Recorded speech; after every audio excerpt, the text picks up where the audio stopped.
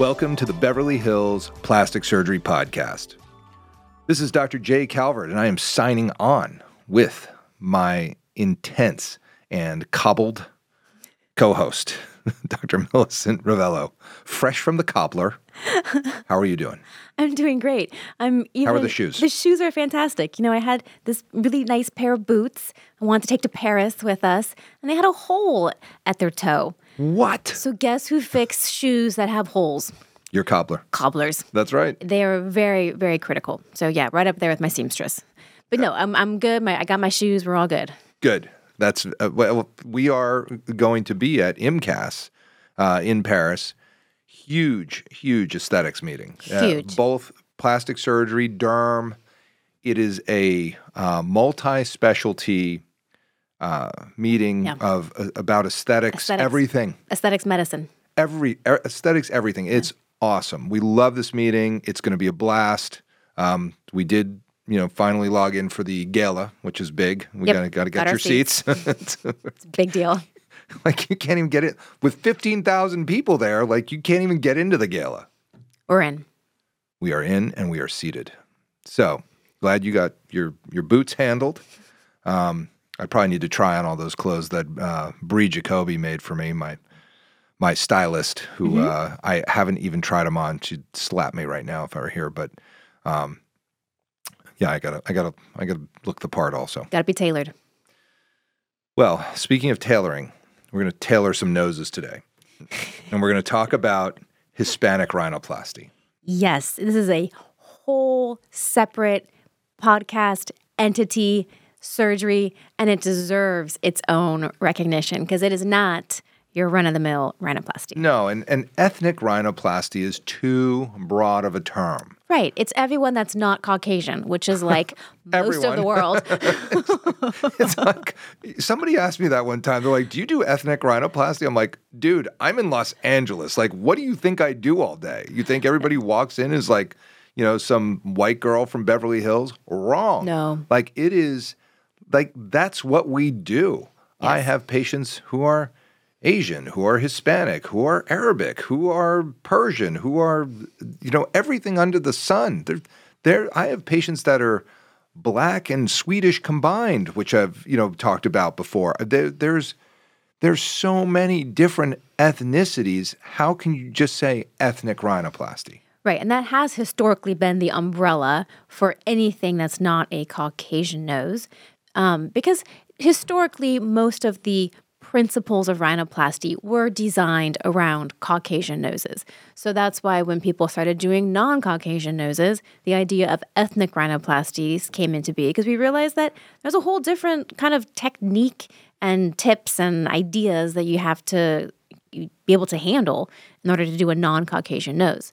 But today, specifically, we are whittling it down to the Hispanic noses. And I got to say, too, I could divide this one up into 17 different topics of Hispanic rhinoplasty. There's mestizo noses, there's Spanish noses, there's Mexican noses, there's Northern Mexican noses. Like, their Hispanic is even too narrow. Too broad. It's too broad. Too broad, yeah. Which sometimes Hispanic noses I was thinking about narrowing noses when I said that. I think that's why I said it's too narrow, because typically you need to narrow the tip of the nose. Mm-hmm. Maybe I was looking at your nose thinking that, I don't know, maybe. Yes. Speaking of Hispanic rhinoplasties, you can talk about your experience. We're coming up on the 1-year mark on Dr. Ravello's rhinoplasty, so you can talk about that. But, that's the other thing, too, is like a lot of Hispanic is like, your parents are, Honduran and, kind of white American, Caucasian. Yeah. So that mix is also really common. And there's also Central American and Asian. I mean, there's every mix you can imagine, and it affects how the nose starts and where they want to go and what the ethnic characteristics are that patients are trying to maintain. As I said, I had a patient the dad was 6'4", large guy, African-American guy, and the mom was a 5'1", blonde-haired, blue-eyed Swedish woman. And here's this kid. And he comes in and says, I need a rhinoplasty. I think I have a hump of this. And I was like, but I want to be ethnically consistent. And I'm like, Okay. Which one? Tell me what that looks like. He's like, I don't know, do something cool. That looks great, which I did. But it was really interesting because he had kind of like, he had the bridge of the mom, but then he had sort of a wider alar base like the dad. And it was really an interesting sort of nose to do because the discussion of what do you want this to look like? He's like, I just want it to make me look better. He goes, I think this takes away from me, kind of points at certain things. And then we fixed it the way he wanted, which I don't know what ethnic consistency meant for him, but he just looked great afterwards, and he felt like it was a huge win, and he came back every year to tell me how great it was. So it worked. Great. With Hispanic rhinoplasty, there are some things that I think you can take away as this is what patients want and what they're looking for. And especially with like Central American noses and even like there are certain characteristics. Like I always say, like once in a while, the patient will come in who has a hump and a droopy tip, and they'll say like, I want to change my nose. And I said, this is a classic nose. They have a little bit of a low radix, a little bit of a hump, the tip's a little bit droopy. I go, if you go to the Mayan ruins in South America, this nose that is what it looks painted like. All over every one of the walls in those temples, and because that was what people look like. That's how they look. That's how they looked. And they were very proud of that nose. Absolutely. That the classic Mayan nose, so you'll find this in the more indigenous people, or if they have indigenous ancestors, they're going to have more of this characteristic nose. And this is more typical to Central America, although there is some influence sort of going up to Mexico as well. But yeah, on profile, they have a large, rounded hump of a nose that is usually quite projected, and then a kind of a plunging tip. And that is a classic indigenous kind of Mayan-looking nose. And if that is the nose you have and you love it, then we love it too. Of course, because that's how people look. It's and if you want to change it, we're with you too. But that's where a lot of this starts. Now then there's the mestizo nose, which is a very large part of Mexican and Caribbean rhinoplasty. It is a combination of, and mestizo is a term that basically means some sort of European influence mixed with Central American, Native American influence. And it can be, whatever, and then typically it was like a Spanish nose mixed with some sort of Native American, Central American nose. And typically there's thick skin at the tip, thin skin at the radix and the hump, and a wide alar base.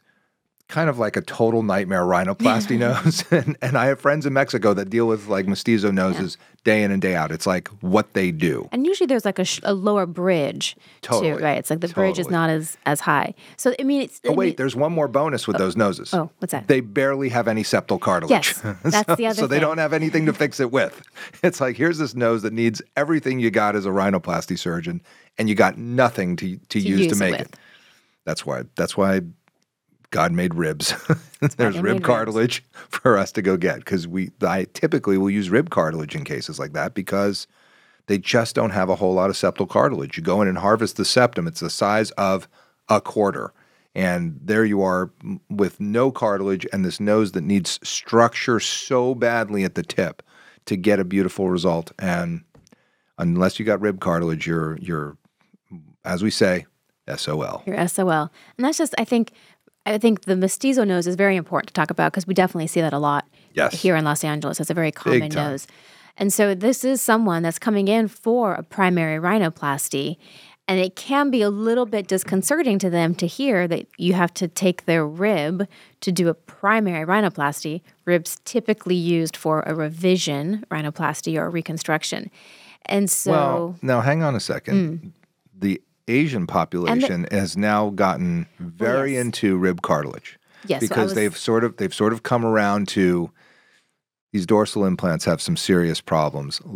And they suffer with the same issue. There's barely any septal cartilage, and they need it to build up the bridge, et cetera. So it is coming in vogue for primary rhinoplasty in certain populations. In the umbrella of ethnic rhinoplasties. It is, okay, let me specify. It's unusual in a Caucasian nose to have to come in and get a rib graft rhinoplasty. True.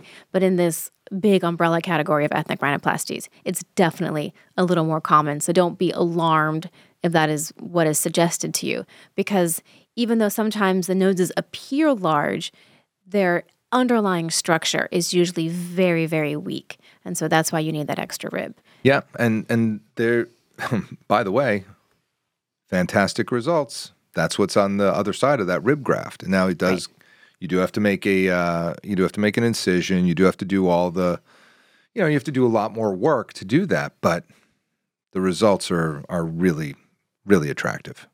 Yeah, but the other thing you have to look at too, it's not just the techniques and the differences in techniques that you have to do during surgery. You have to talk about the healing process is much different after these surgeries than a classic Caucasian rhinoplasty. So let's take the mestizo nose for a second, because anytime I give a lecture in some city in Mexico, this is a topic. It's like a 3 or 4. Do they call it mestizo rhinoplasty, or do they just call it rhinoplasty? No, they talk about the mestizo nose very specifically. It is a known entity amongst rhinoplasty surgeons because it has such difficult characteristics, and the patients, this is who wants rhinoplasty. They don't like the thick skin at the tip. They don't like the low radix. They don't like the hump. They don't like that they a lot of times have difficulty breathing through the weak cartilages on the side because the cartilages are small. So it is a topic amongst Hispanic surgeons who are dealing with this, and people and surgeons who may or may not be Hispanic living in these cities. They deal with this, and it is a big lecture topic on the agenda at these conferences. And I asked one guy who lives, and it is sort of like that type of nose is regionally available. Like in Guadalajara, there's plenty of mestizo noses. So the surgeons who work there, I asked them, like, what do you do? He goes, same thing you do, suffer. They do what they can do, because it's like, we can't get the skin so thin that you're going to see these cartilage grafts. We can't get it this way, but this is what we can do. And so you have to kind of like come to terms with what this rhinoplasty is going to look like, because it is totally different than doing, a Caucasian rhinoplasty with a thin skin, patient.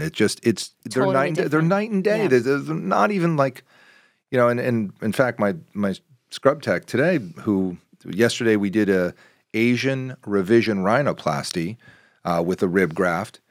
And then today we were doing a Caucasian rhinoplasty. She said, "Oh my God, this is totally different than what we did yesterday." And it's rhinoplasty, but they're not even in the same ballpark. Other than there's a nose that's being changed. What has to get done are totally different things. Right, and then as you alluded to, the skin has a lot to do with it. So 100%. The Hispanic or mestizo nose typically has thicker skin, especially at the tip, which is a blessing and a curse. So a blessing in the sense that you can build up the nose a lot with cartilages that maybe in a thinner skinned individual, you would see kind of the outlines of the cartilages or the grafts. When you have a thick skin, you have more leeway to put a lot of those building blocks in because you don't see the structures and the grafts. The downside is that you don't see the structures and the graft. Right. So it's harder to get like definition to the nose. And that's, I think, where a lot of the challenge comes from, because the thick skin sort of makes it more amorphous looking than you would perhaps want. Yeah, and so the options on these noses are, everything from lowering the hump, raising up the radix, using some radix grafts, either fascia, cartilage, etc., dice cartilage and fascia. You can also, with the tip, I do something where when I raise up the skin of the nose, I'm doing it much like a facelift, where I'm in the subcutaneous plane and I'm leaving all that SNAS, the muscular fibrofatty layer of the nasal soft tissue covering down on the cartilages, and then you can peel that off of the cartilages, so you've effectively thinned the soft tissue envelope of the tip of the nose. Then you will start to see more of your definition, but I can tell you that a lot of this stuff heals and it does regrow, and so thinning it is a starting point, but then there's steroid injections and possibly a secondary operation where you thin it further, depending on what the result is you're looking for. Just knowing what the patient wants and what you can get them is really sort of the key in the communication as a rhinoplasty surgeon. You want to deliver a result that they're going to love, but you don't want to bring them to surgery if you can't deliver that result for them. And every nose has to be evaluated very carefully. And people use Accutane to thin the soft tissue and all these other tricks, which are helpful. But realistically, you have to understand that those thick skin noses still are going to have some thick skin, and they're very similar to thick-skinned Southern Persian noses, which they have this like thick tip skin that's really hard to work with. And so, having this, like I've done over 5,000 rhinoplasties at this point, and having the experience of 20 plus years in dealing with every type of ethnicity does help me to say, this is what I can get you and this is what I can't. And I draw it out for them and show them. But you can also see on the website, you can see the before and afters, and you can see what's possible because everybody wants to have a better looking nose when they're done. So if I put it up on the website, I think it's a good result, and it's probably the best that I could get them. And that's really helpful. And I think it's really important for them to understand too that getting that result is a process, and it's going to take them longer to see that final result than somebody who maybe has thinner skin. Yes. When you have that thick skin, it takes a lot longer for it to sort of shrink wrap around the grafts. It takes a lot longer for the swelling to get out of the nose. So you may not see your final result for 6 months, a year, 2 years, because it takes a while for that thick skin to really calm down. And the nose may look better out of the gates. Right out of the gates. It'll look great. It'll look better. But it will keep getting better, and it's going to take a little bit longer to get you to that final result. Yeah, I mean, even like I looked across the table at you for the last year, and we did your operation in February. So we're coming up on the year mark, and your nose gets better and better every time. It's a great looking nose, and it was good right away. It was different than what you had. The tip was better and all that sort of thing, but there was no definition yet, and like you're just starting to get that definition. We're just coming up on the 1 year mark, and a year from now, it'll be even better. I know that. I have that. I have thick Hispanic skin. It's thick, and it's fighting back. And they do, and that's the way it is. And you just have to take it, and you and you have to sit on your hands a little bit, and just because I think we did a couple steroid injections for you. One steroid injection. One, yeah, and that was enough. I mean, it was fine. I can wait. Yeah, I mean. Could you do more? Yeah, probably. But at this point, I would just let it go. Good. It looks great. Yeah, love it. Yeah, and it's still your nose. I don't think it really changed the way that you look, other than made you look better. No, I didn't want a big change. I had a super deviated septum, and I didn't. It was awful. It was like way off to the side. Sinusitis. It was every 2 months, I think. Yeah, and then easily sinusitis all the time.